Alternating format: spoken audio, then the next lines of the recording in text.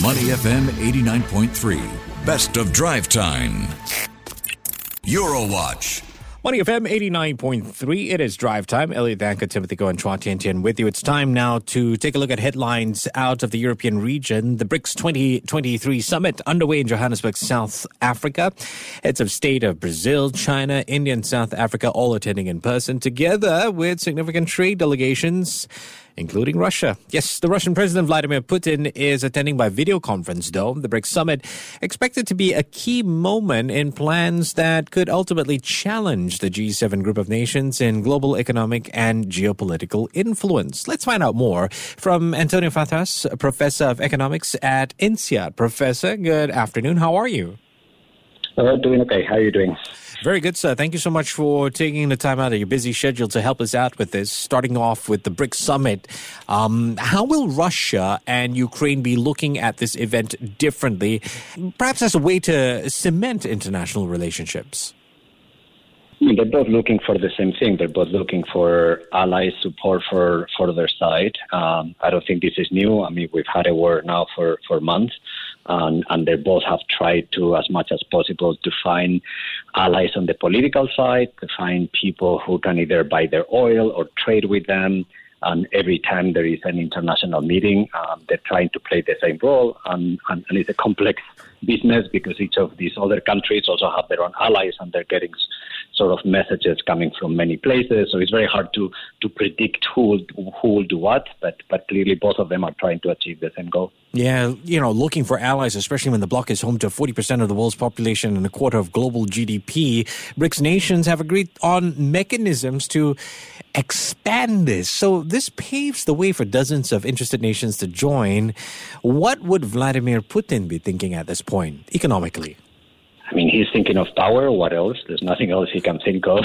But I mean, from my perspective, I see this a little bit as a very sort of a strange initiative. I mean, BRICS, the group of BRICS countries has nothing in common. From a political, economic point of view, it just doesn't have a clear meaning. If you talk about the European Union, that has a meaning to me. BRICS doesn't have any meaning. To me, it's a group of countries that they think they have a common enemy, which is the West, the advanced economies. I'm not sure that's a good reason to start sort of a group of countries. And to me, this is not sustainable. The goals of China, the goals of India, the goals of Russia are very, very different.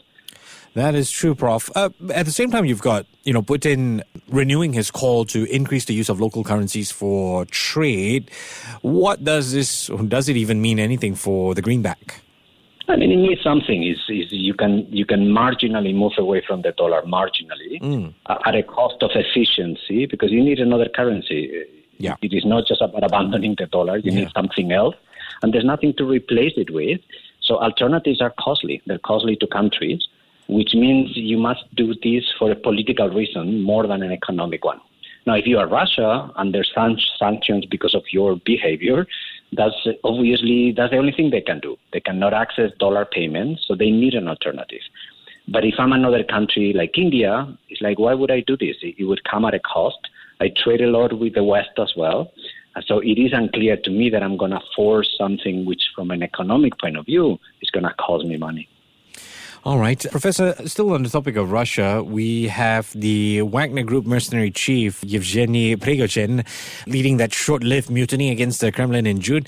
Apparently presumed dead after a plane crash in Russia. Also comes the day after the Wagner boss posted his first video since the Russian mutiny, hinting that he was in Africa. What do we know so far about this plane crash? How has it made waves? I think it's obviously from a political event. This is a big shock to the Russian political situation. Yeah. It is not a recipe for stability. Of course, could it be that this is true that has happened? Possibly. Not the first time that Putin has tried to eliminate some of his enemies. But we saw it when there was sort of the small military coup that they led, that things are not that stable in Russia. I think this war is eroding the support for Putin. So you could imagine instability coming out of this event. At the same time, we don't know very well what is happening in Russia because we don't have a lot of information, and Putin will spin the information in whatever way he can. Yeah, the general who was the Air Force chief was also removed because of a mutiny-related disappearance. I mean, it feels like there's a bit of a power struggle here that Putin is dealing with. It is not easy to be an autocrat. It is not easy. Like, you need to have enough friends. You need to make sure that people support you. And he's not delivering for Russia. The Russian economy has not done well for many years. And when your sons or daughters are dying in a war, I'm not sure anyone is thinking this is a good solution for the country. So he must have weakened support because of both his economic performance and the war he started with Ukraine. Yeah, comes with the territory, I suppose. Okay, Professor, we are on the line, by the way, with Antonio Fatas, who is Professor of Economics with INSEAD. Let's talk about the German government approving sweeping citizenship reforms. The proposed legislation will undergo a parliamentary debate. So what's next as far as this citizenship law is concerned? I mean, it feels, an outsider, I'm not a German, it feels that is a good idea. Okay. From an economic point of view, Germany, like many other countries, needs to be more open to immigration. Their demographics are not going in the right direction. Their population is aging. So they need an inflow of workers. They need an inflow of people to keep their country dynamic and growing. And what they're trying to do is trying to sort of weaken the criteria to become a German citizen. Of course, it's a difficult subject. It will generate some political debate. But I think it's the right moment for Germany to move in this direction. It's a country that has been quite open to immigrants. Some of the years in the past, Germany has seen one of the biggest inflow of refugees and immigrants than any other country in the world.